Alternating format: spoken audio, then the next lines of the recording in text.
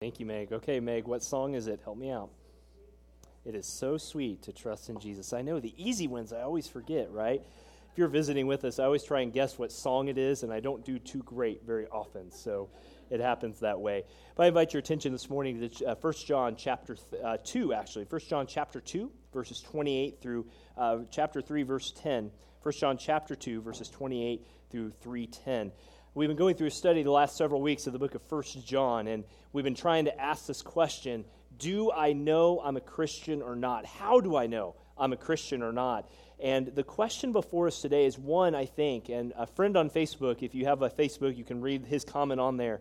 A friend of mine, Brian Baker, hit this right on the head.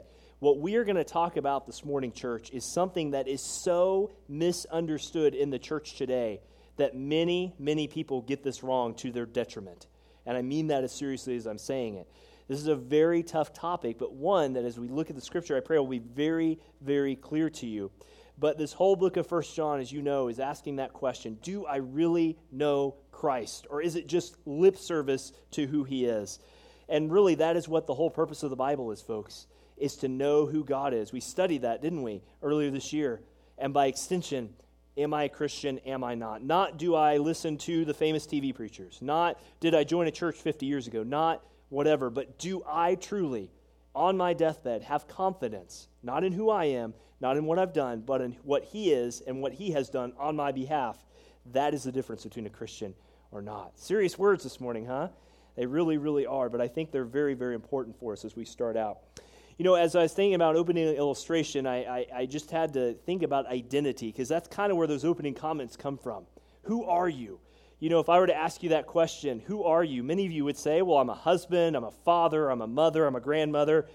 I was a Royals fan until I believe that they can't make the playoffs for the third straight year. You know, whatever it is, matters of figuring out identity are very close to us, aren't they? People spend their whole lives sometimes. That's the plot of most major movies, is who am I? People go through these stages and stories, and some people go up to the high mountains to find that lonely, kind of Hindu monk way up in the mountains, the sage that has the wisdom for life. Well, thankfully we don't have to do that. But people really today want to know who they are, don't they? I mean, we know who we are, maybe in our family, but really, who are we? But sometimes trying to identify someone can just be a matter of curiosity. Oftentimes we have bigger interests in curiosity.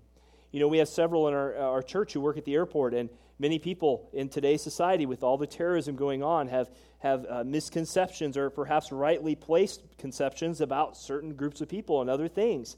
And we often look with a more critical eye, don't we, than we did even 20 years ago about people, even walking down the street. But sometimes we need to know who we are. Not just who is up and coming or is this person going to do something terrible, but who am I? Who really am I? And sometimes it's easier for the outside people to help us with that. You know, in America, Christians are said to be over 90% of people in America identify themselves as Christians. Does anyone think that's just a little bit odd? 90% of people claim to be Christian. But on any given Sunday, the average church attendance is less than 15% of the total American population. But yet they identify themselves to be Christian. So are we misplaced on what our identity is? I think we can say that's quite fair. You know, most people today can know who they are simply by looking around at the culture, because they say, well, I'm like that person, or I'm like that person. But friends, figuring out who you are in the culture is far less important than figuring out who you are before the thrice holy God of Scripture. Would you agree with that? Because if you miss who you are before God and you get everything else right about your identity before other people, you have missed what the Scripture talks about.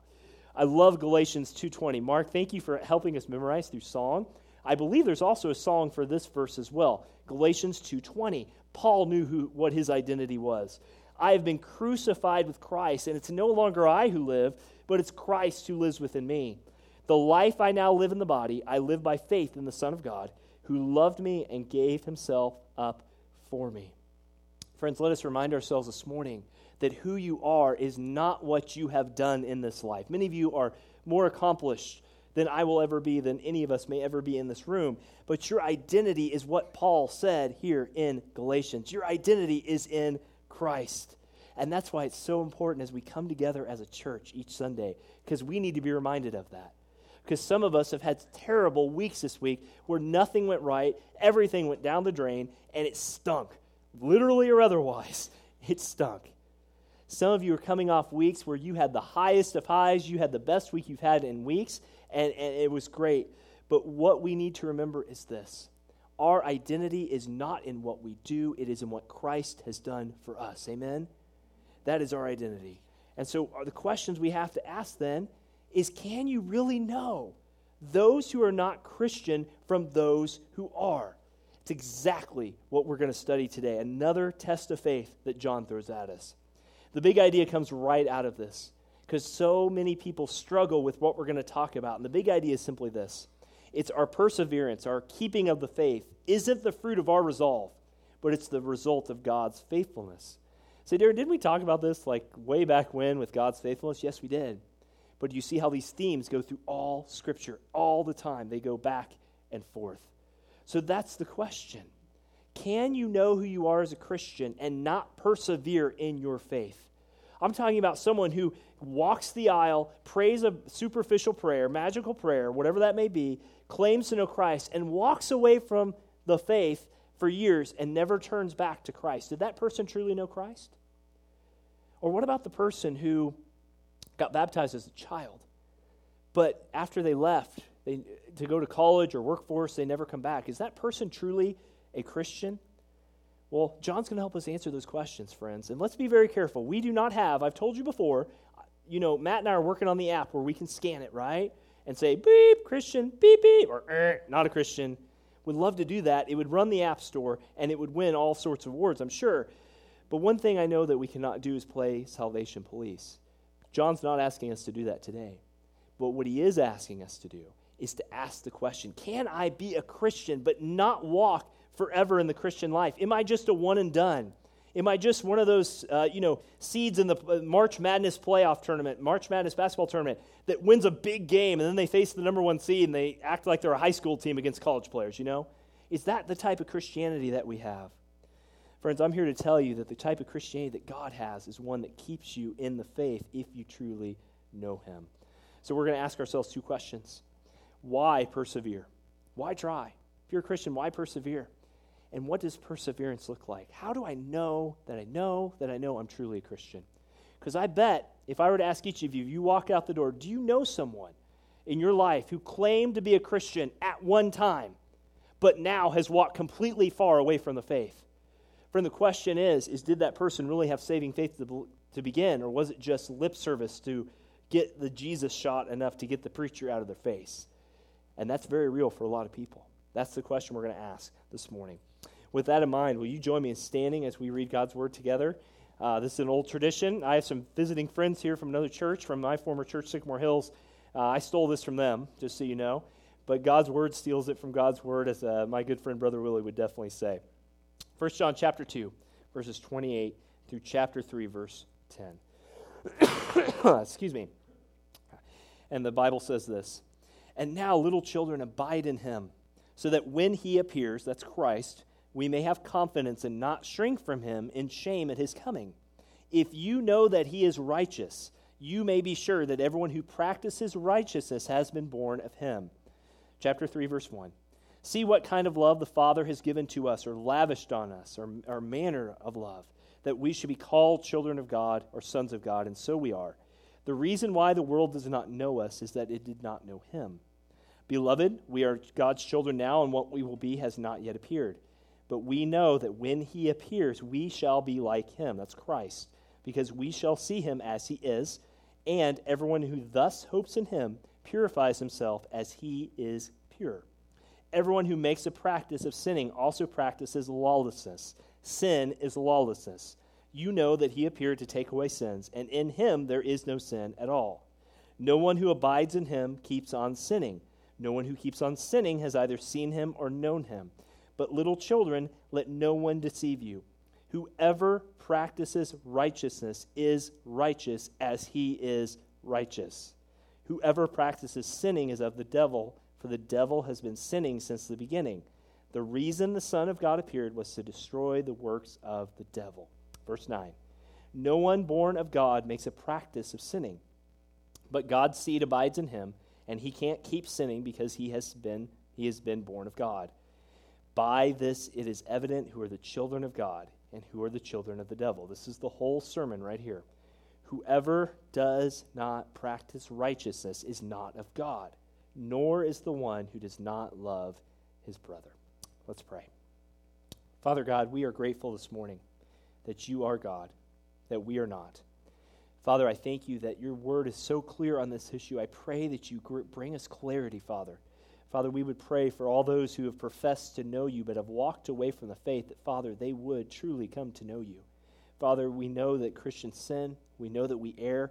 Father, and I'm so grateful that chapter 2, verse 1 says, if anyone sins, we have an advocate, the one who is before the Father. Father, be glorified this morning. We thank you for these things, and we pray in Jesus' name. God's people said, amen. May be seated. Excuse me, I'm going to cough for just 1 second. Excuse me. Anyone else fighting allergies right now? A few of you all. I've had it. I don't want it, and you can have it if you want it. You can take it home with you. You know, the last few weeks we've been asking these questions. How can we know anything? Was the first question we asked. How can we know anything? And John told us at the very start, we can know everything because he was an eyewitness of what God gave. We asked another question, can I know God and keep sinning? We recognize the fact that Christians are not perfect this side of heaven, but those who truly know Christ will have a pattern of repenting of their sin and going to Christ alone for forgiveness. Then we asked that question about 3 weeks ago, can I know God and not obey him? That sounds like a self-defeating question, doesn't it? Isn't that obvious, Pastor, that a Christian will obey God? Well, these false teachers in John's day were saying, no, you can know Christ and go live and what stays in Corinth or what stays in Vegas stays in Vegas. No one needs to know. God doesn't care. You got saved. That's what they were saying. And we said, no, if you're a Christian, you won't perfectly obey because you're not perfect this side of heaven, but the pattern of your life will be one of focus on Christ. Then Matt did a wonderful job of answering that question, can I know God and love the world? Check out that sermon online. Last week we asked the question, can I know God and deny the truth? And we said, no. You cannot say you're a Christian and say all these other religions are true. You have to believe Christ is the only way. And so now we come to this question. A question, folks, that if you have wayward children, a question that if you know someone who has ever professed Christ and walked away from it, this is the answer to the question. Can I know God and not persevere in my faith? It's a great question to answer because these false teachers were going back and saying, look, these people, John and all the apostles, are wrong. You can live for Christ whenever you want to live for Christ, but not necessarily when Christ says live for Christ. Parents, that would be anarchy in your home. Follow your mom and dad's instructions when you want to feel like it, not when they necessarily say it. Would anyone agree with that? Try that once in a while. It would be anarchy. And so John asked the question, why persevere? Look back at verses 28 and 29. He says we should persevere first off because of how God will love us in the future. Verses 28 and 29. And now, little children, abide in him so that when he appears, we may have confidence and not shrink back in shame at his coming. If you know that he is righteous, you may be sure that everyone who practices righteousness has been born of him. This is like a king visiting a city. How many of y'all hate when people come to your house because you actually have to clean your house? Amen? Anybody? A lot of you are like that. And John is saying kind of the same thing. The coming of Christ here is an image of a king visiting a city. It's a cause for great celebration. We love when our family comes in, or I hope you love when your family comes in, right? But there's got to be some cleanup. And it brings some serious accounting, John says, where the past wrongs would be addressed and righted. When the king comes or when the boss comes to visit, man, one of my best friends is an apartment manager, and when the boss comes to visit, every hedge is trimmed, every door is painted. I mean, it's all out. And some of you all hire cleaning people to double check what you clean to make sure it's super clean. But what makes you so sure, though, John says, that God will accept you? What is your confidence? How do you know for sure that God will accept you? John says that this great God is one that has loved us now and will love us in the future, but he is coming again. And because of that, the Bible says that we have all quarreled with God. We have all presented Christ's coming as simply another thing that happens in life and have often forgotten that when Christ comes, he comes as a returning king, not just as a family member coming to visit for a few days. Aren't you grateful that God's kingdom is one that lasts forever, not just as long as we want it to last? Because, friends, when God comes back, a lot of people will say, man, that's been great, God. Well, I'll see you later. See you, God. You can go now. And he says, no. He says, if you're a Christian, you will love that God loves you now and will love you in the future. That's a way you know that you're a Christian, first off. And at Christ's coming, I will be glad to get that resurrection body, whatever that looks like, but gladder still to be rid of my sin and this lifelong cloud of felt unokayness. Does that make sense? Anyone ever feel like that? Even when you're forgiven in Christ, you feel like you still haven't done enough. Friends, Christ's forgiveness is enough to forgive you now of everything you've ever done. That's why, and I have great respect for people who do this, the people who can go into prisons and talk to death row inmates, people who have done such heinous, horrendous things in life and can look at them and say, despite what you have done, God forgives you. That's why you pray till that last breath for someone. I have been at too many deathsides where people have rejected Christ till the very end, and it's more than a Debbie Downer. It is terrible because people forget that Christ can save. And look at verse 28. What makes you confident at his coming? Look, some are going to shrink back. Some are going to say, stay away, Jesus. I want nothing to do with you. Get out of here. But Christians should continue in Christ and persevere. How do you know you're a Christian? Boy, you get excited about the coming of Jesus Christ. Amen? That is an exciting thing. If you're a Christian, that should warm your heart. We may be certain and confident that we will be accepted as righteous because of Christ. Friend, if you are afraid of dying, please do not be. If you're a Christian, you have great confidence here. He says that the way you show you're a Christian is that you do not shrink back at his coming. There's no shame. There's no shame.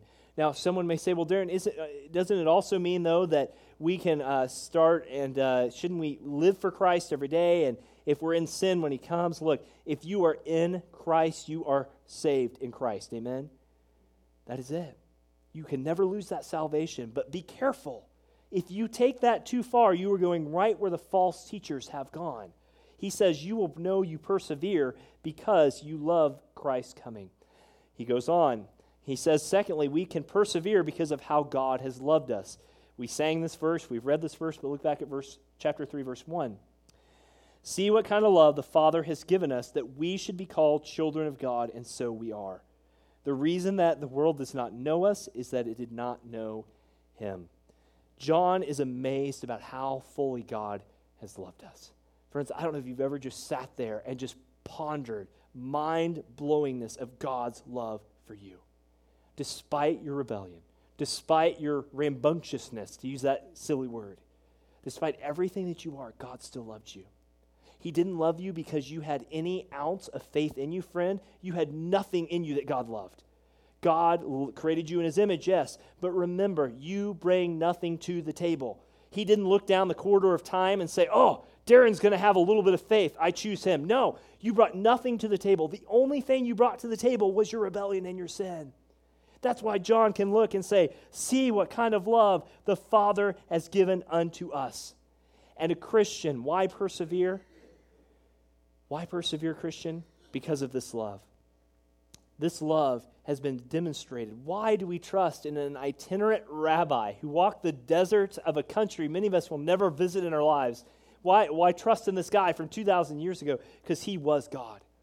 He wasn't just a man. He was fully God, fully man, and he gave his life for you. Christian, that is the amazing thing about God's love. God's love is amazing not only for its perfections, the faith lesson up there will say, but its endurance in the face of all sin. When you really mess up in this life, and you really will mess up in this life, you need to remember this verse. How great is the love that God has lavished on us. You know, I think it's cool when I get a card in the mail. Does anyone still like to get those old cards? I say old-time cards like they're still not out there, but how many of y'all have never gotten a card in the mail before? Anybody? Okay, Matt, we're going to send you one. I see you in the back there. You're getting one, Matt, in the mail. You know, I love cards in the mail because they really show. You can send a text message all day. I love texting. I love Facebook. Most of my communication actually goes out because you all do that. So I mirror what you do mostly.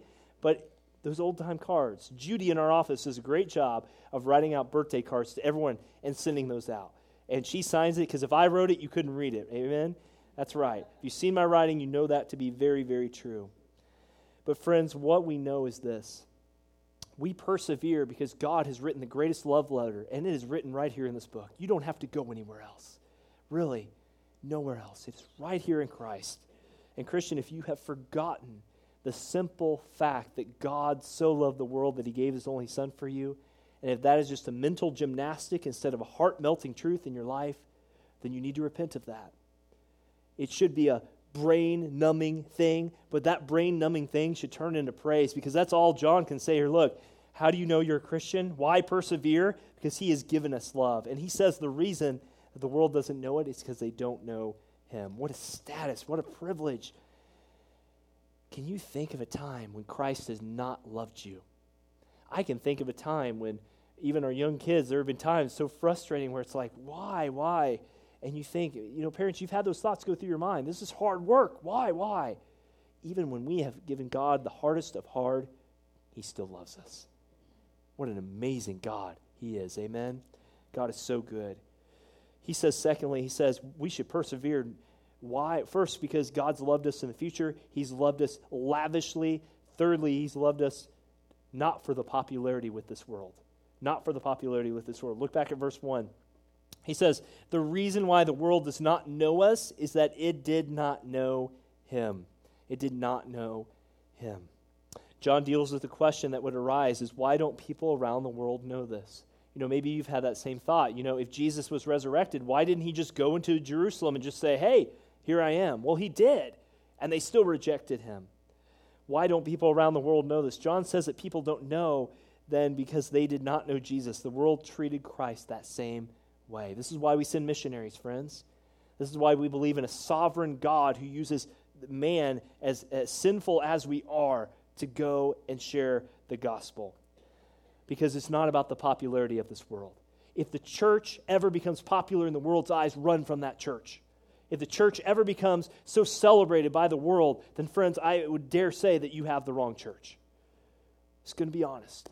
This is why be very, very careful what church you attend. Some of you are visiting. We're so grateful you're here. We are not perfect people here. But John says this privilege, this status of knowing the Father's love has certain responsibilities, and it means that we as a church will never seek the popularity of this world. The church tried that through the Dark Ages, and it's called the Dark Ages for a reason, right?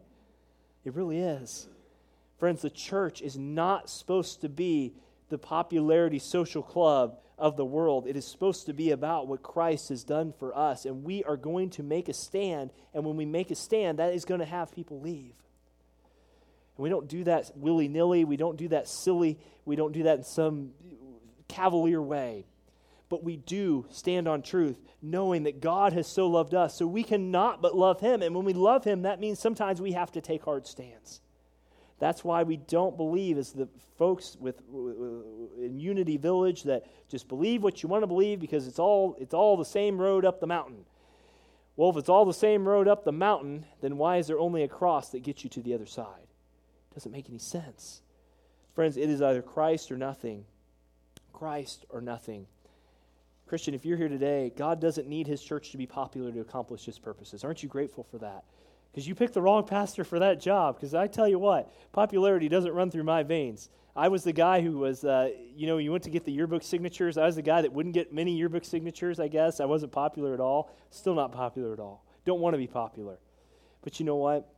Friends, this church, sometimes we pray that prayer. God, if you could save this celebrity, this really big celebrity, then people would have this great influence for Jesus Christ. No, look, don't go there. We live in a culture of personality, right? You follow this personality, you follow that personality. Corinth had this problem. I follow Paul, I follow Cephas, I follow all these people. Don't go there. Follow Christ, Christian. That is where it's at. We don't, look, if God sees fit to save LeBron James to become a Christian, then praise the Lord. Amen? That's great. That would be awesome. I'm not a big basketball fan, but he's pretty good at basketball, right? If God can save Michael Jordan, he can save anyone. And I mean that with all respect to Michael Jordan. It is not about who gets saved as much as about the church remembering we don't need popular people. We need the power of the gospel through the Holy Spirit working in God's people. And that starts when we remember that it's not for our popularity that we do this. It's not for popularity. Let's move on to number 4. Why should we persevere? We should persevere because how God is loving us even in this moment. Look at verses 2 and 3. Verses 2 and 3. He says, "Beloved, we are God's children now, and what we will be has not yet appeared, but we know that when he appears, we shall be like him, because we shall see him as he is. And everyone who thus hopes in him purifies himself as he is pure." Because God is at work in your life, Christian, we should be working to purify ourselves from sin. Please don't hear me wrongly. This is not Lloyd legalist or something like that. This is God saying that God's people will be unique in the way they live their lives.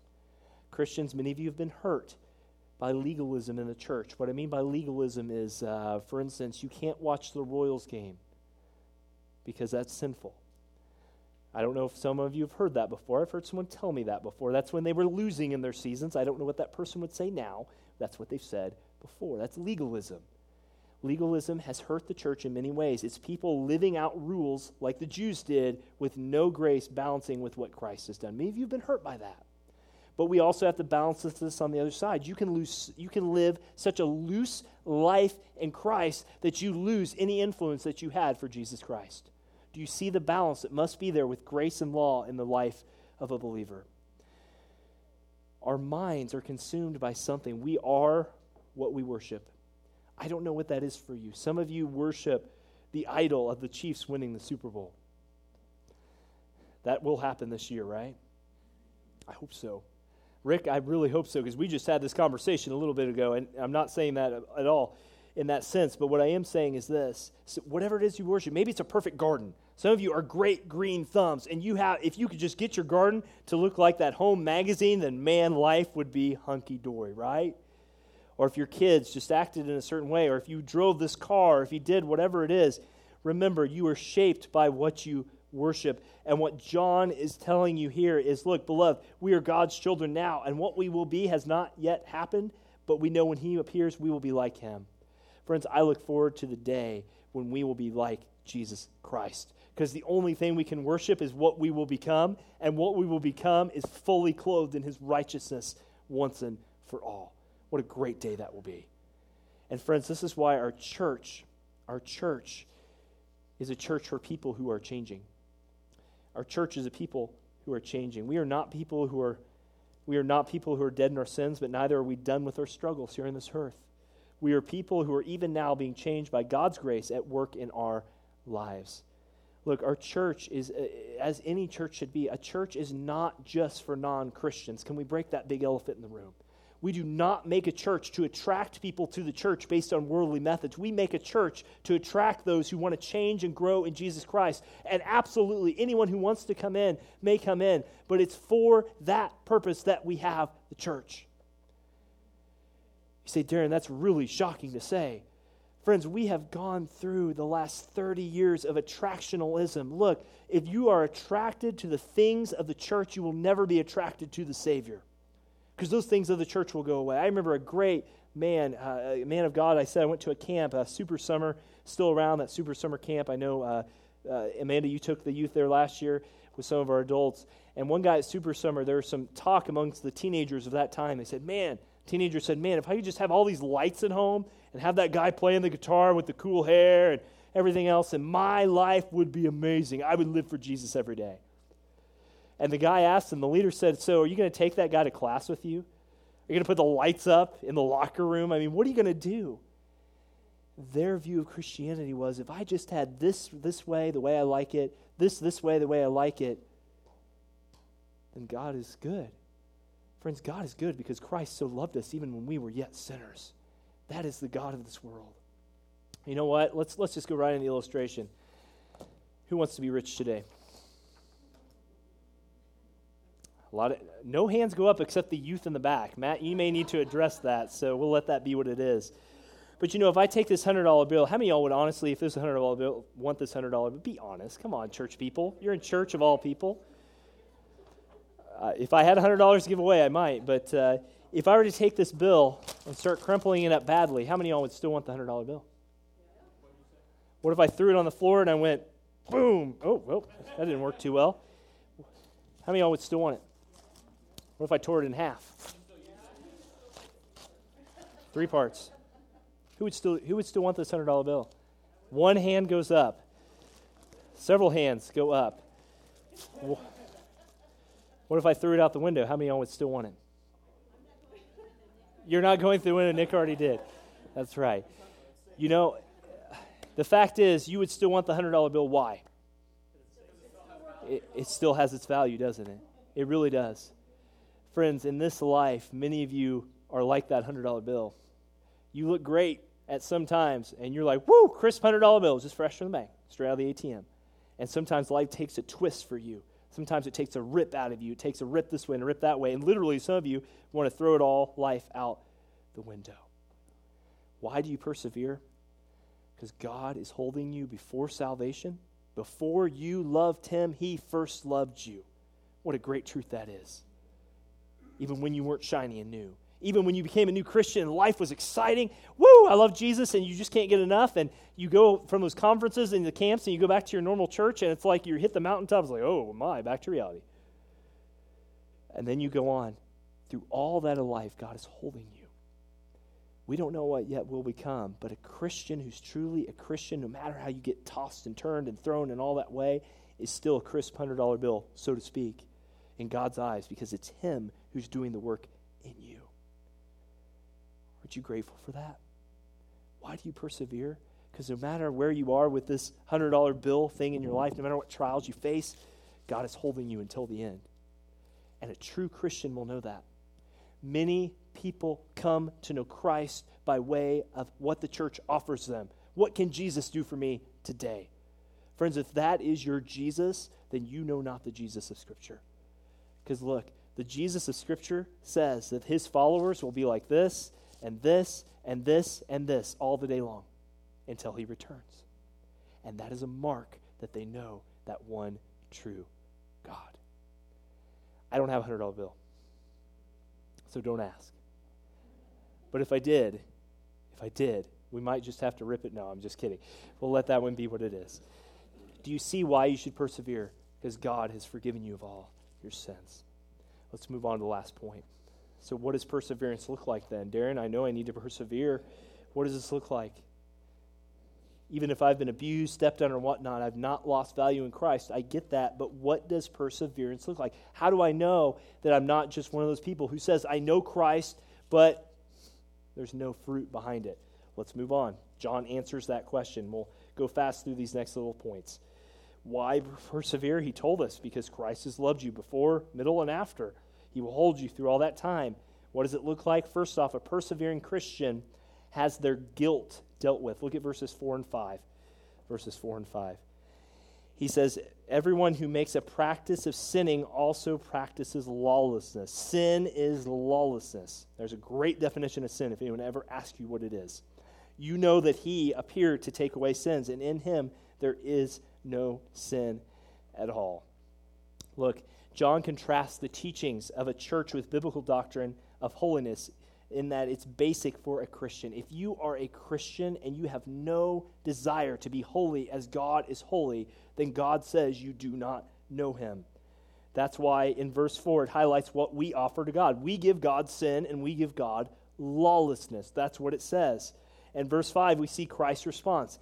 Even when we sinned against Him, Christ accepted that punishment and took it away. Wow. Try that in any relationship and see how that goes. It is necessary to understand who Christ is and to accurately understand what He has done. Excuse me. Been holding that in for a while. Understanding Christ's person is essential to His nature. Look, friends, Jesus Christ was the incarnate Son of God. He was sinless. No, there was no possibility that Christ could have sinned. Don't play that theological gymnastic in your head. Look, He lived in earth a perfect life. He died the death we couldn't die, and He lived the life we couldn't live for our salvation. If you're not a Christian here today, how great is God's love towards you? If He were anyone else, His sins would rightly condemn Him, but He was the perfect one. He was the only righteous one. That old illustration, I've used it here at least one time. Which is closer to God in a toilet? If I can use that illustration, is the water closer to God, or is an angel closer to God? Or more like God, I should say. Which is more like God, the angel or the toilet water? The answer is Neither. They're not. None are like God. No one could stand in God's place. So an angel couldn't die for you. You couldn't throw water on yourself to save you. It was God in the flesh who died for our sins and made atonement for us, was the only one who could ever save us. That's why those who are truly Christian have their guilt dealt with. Because Christians know no matter how deep your sin, God's grace is deeper. No matter how great your guilt, God's grace is greater. Amen? Some of us sitting here today feel guilty, others do not. All of us are guilty. Our perception of guilt and the thing itself are very different. But friends, what I want you to know is that if you feel no guilt over your sins, then you have not persevered with the love of Christ. You are not in Christ. Everyone who practices sinning also practices lawlessness. You are kidding yourself if you say, I'm a Christian, but have no remorse over your sin. God will put you, Christian, on a leash, so to speak. I'm not a dog guy. So if I ever go to your house and I act weird around dogs, that's why, okay?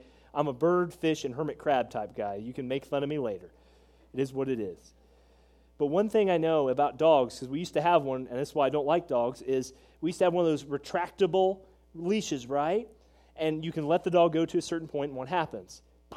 It pops back. If you are a Christian, that is how God treats you for the holiness of His name. God will let you sin, Christian, to a certain point. It's almost like that leash is going out, and it goes and it goes and it goes and it goes. But at some point, to prove you are a Christian, God is going to be like that dog running off. It's going to pop back. You know what I'm talking about? How many of y'all know what I'm talking about? How many of y'all have dogs, by the way? God bless you. I'll pray for you. Amen. It pops back. And that is what He is saying. Those who are truly Christian, why persevere? What does this look like? It means that you have had your guilt dealt with, Christian. It doesn't mean you won't be guilty about something any more time, but a Christian is someone who eternally has gone to the Savior, Christ alone, and said, forgive me for all my sins. I have rebelled against you. Because all we bring to the table is sin and lawlessness. Why do you persevere? You persevere because Christ loved you. And what does that look like? Your guilt has been dealt with once for all in Christ. He goes on in verse 6. He says a persevering Christian has a relationship with God. And this seems very obvious, but we need to expound this for just a minute. Verse 6, he says, no one who abides in Him, Christ, keeps on sinning. No one keeps on sinning has either seen Him or known Him. Again, John is contrasting two things here. Those who are persevering in Christ, continuing on in Christ, and those who keep sinning and have neither seen or known Him. The contrast is severe. In becoming a Christian, please hear this, in becoming a Christian, a change happens. We move from living to sin to living in Christ. If you are a Christian, you have a new relationship with sin. You just do. We are estranged, have now been reconciled, and we have a relationship with God. But these false teachers were coming and saying, no. John is wrong, they said. You can still have a relationship with God and live it up as much as you want to. If that is your attitude, you know not Christ. Friends, this is why we have to be very careful about proclaiming someone to be saved or not saved. Matt, myself, pastoral staff will examine a baptismal candidate till we are blue in the face. Why? Because we are the salvation police? No, remember, we don't have an app for that yet, right?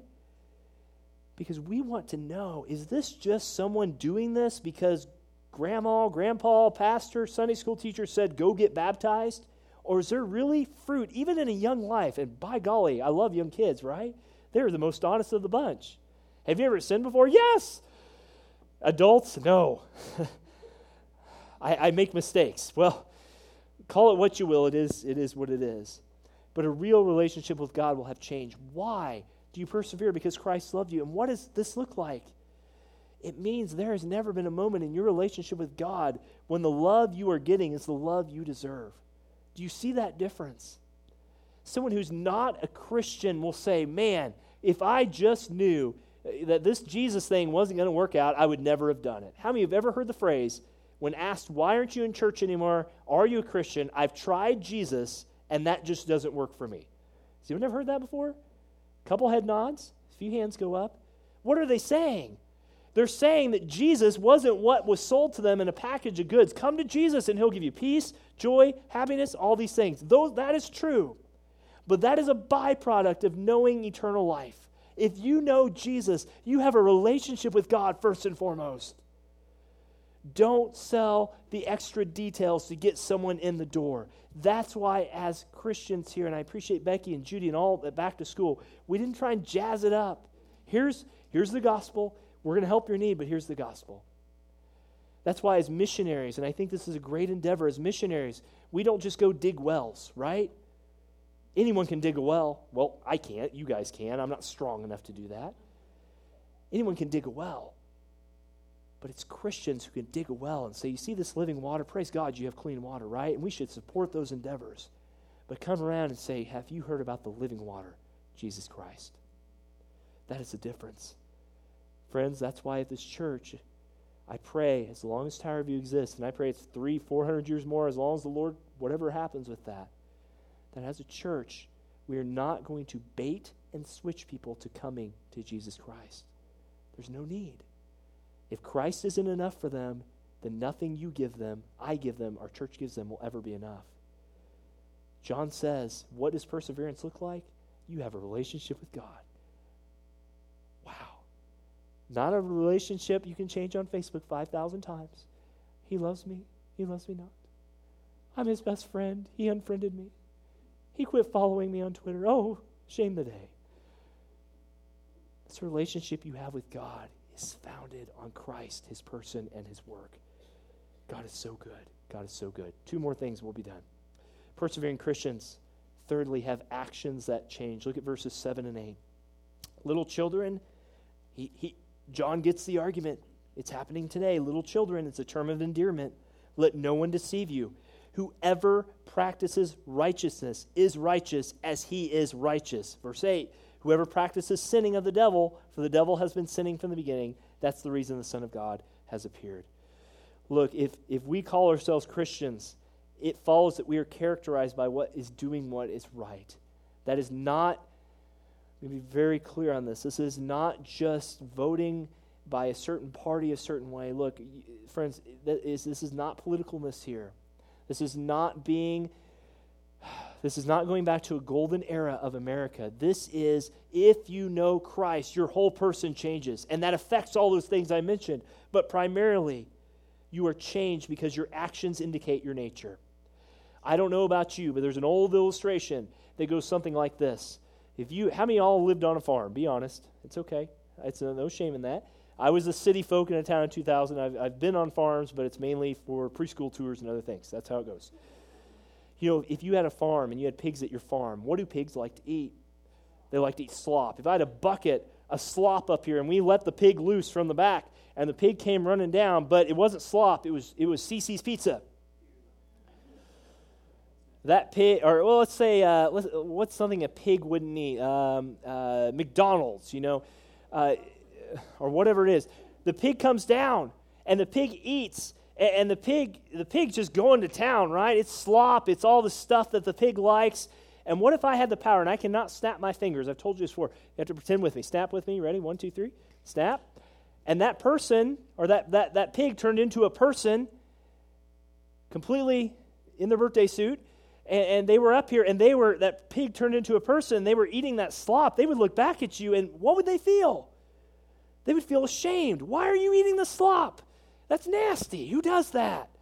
Ooh, that's gross. What happened when that pig came down? There was a change. There was a snap, a change. That person doesn't eat the slop because the person knows that slop is only for the pigs. Do you see what I'm saying? A Christian is someone whose actions change. I'm not talking about being just a moral person. Look, you can train a child to be the most moral, hallway monitor type personality in the world, and they know not Jesus Christ. We have a lot of those floating around in most churches today. But if you want change, that change comes from having a relationship with God, because all of us are like that pig coming down, eating that slop before Christ. But as soon as the Holy Spirit snaps and we see our sin and we repent and believe the gospel, we have a new relationship and our actions change. Church, this is why. If someone says they know Christ, and it has been 50, 60 years since they even wanted anything to do with the things of Christ, we are not the salvation police, but we will know them by their fruit. Share the gospel with them. Don't assume just because someone is on a church membership roll, they've walked an aisle, they've gone down the street, they've talked to someone about Christ, they say they know Christ, that they are a Christian. That doesn't mean you have to go up with your badge. I am Jesus police. Show me your salvation card right now. It's not what we're saying. But if you're a Christian, your actions will change. And if you claim the name of Christ and there's no change in you, be careful, because that just shows you know not Jesus. Behavior problems are belief problems. Doctrine is inextricably tied to our actions. Let's close with this. Friends, he says here that persevering Christians will see God's victory. We'll see God's victory. I don't know what happened on the screen. We'll just let that be what it is. That's my fault. But friends, he says here, why did the Son of God come? Whoever makes a practice of sinning is of the devil, but the devil has been sinning from the beginning. The reason the Son of God appeared was to destroy the works of the devil. Look, that's what Christ came to do. Do not believe ancient theology that says that Satan has this great power that Jesus had to wrestle away from him. Jesus has all power for all time, anywhere, everywhere, wherever you go, Jesus is with you. But what he came to do once and for all is to prove there is no other way to heaven but through Christ. We have seen the victory. Look at verse 9, a little behind here. But no one born of God makes a practice of sinning, for God's seeds abide in him, and he cannot keep on sinning because he has been born of God. Let us be very, very clear here, church, as we close. This is not saying that a Christian will not sin. We talked about that a few sermons ago in chapter 1. But what it is saying is that Christ's mission is accomplished, the devil's work has been destroyed, and a Christian will not make a practice of sinning. A practice.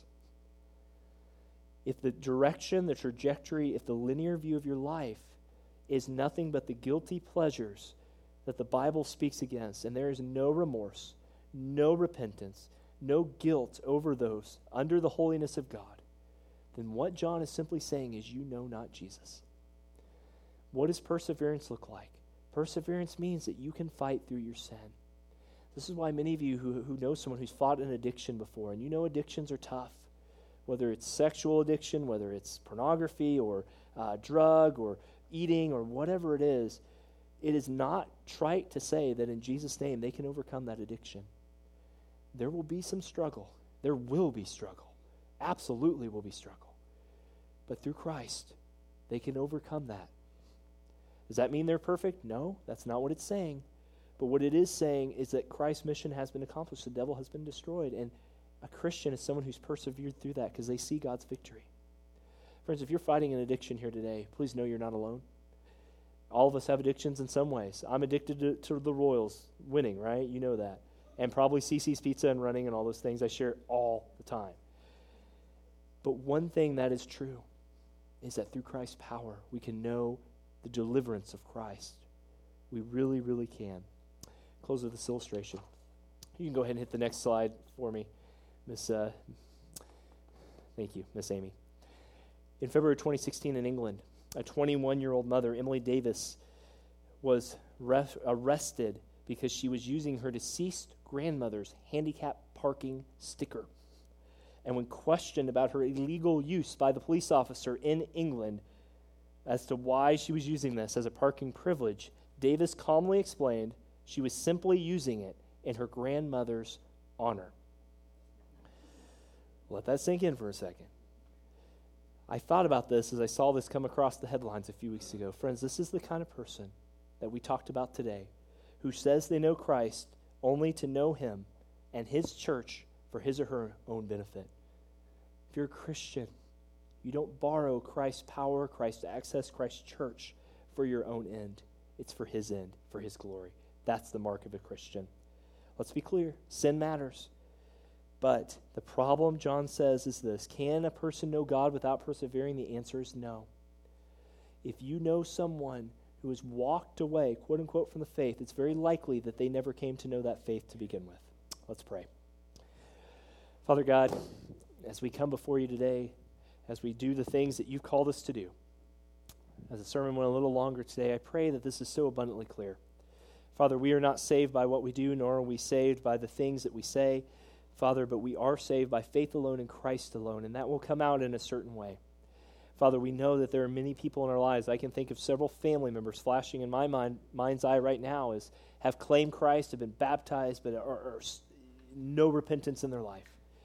Father, let us extend a hand of grace, but a grace that shares the gospel of Christ. Father, for those Christians here who seriously are saved, that are truly in you, but are struggling, thank you that you will, as Hebrews 12 says, discipline us, put a cage around us for the glory and the holiness of your name, so that it proves once for all that we are part of your family. Father, I pray for our church with wisdom, pastoral, biblical wisdom, led by your Spirit as we deal with many of these situations. Father, this is a hard text, but it's so abundantly clear. Give us grace. Father, thank you for each of these here today. They're dear to us as staff. They're dear to us as Christians. Father, they're dear to you more so. We pray this all in Jesus' name. Amen.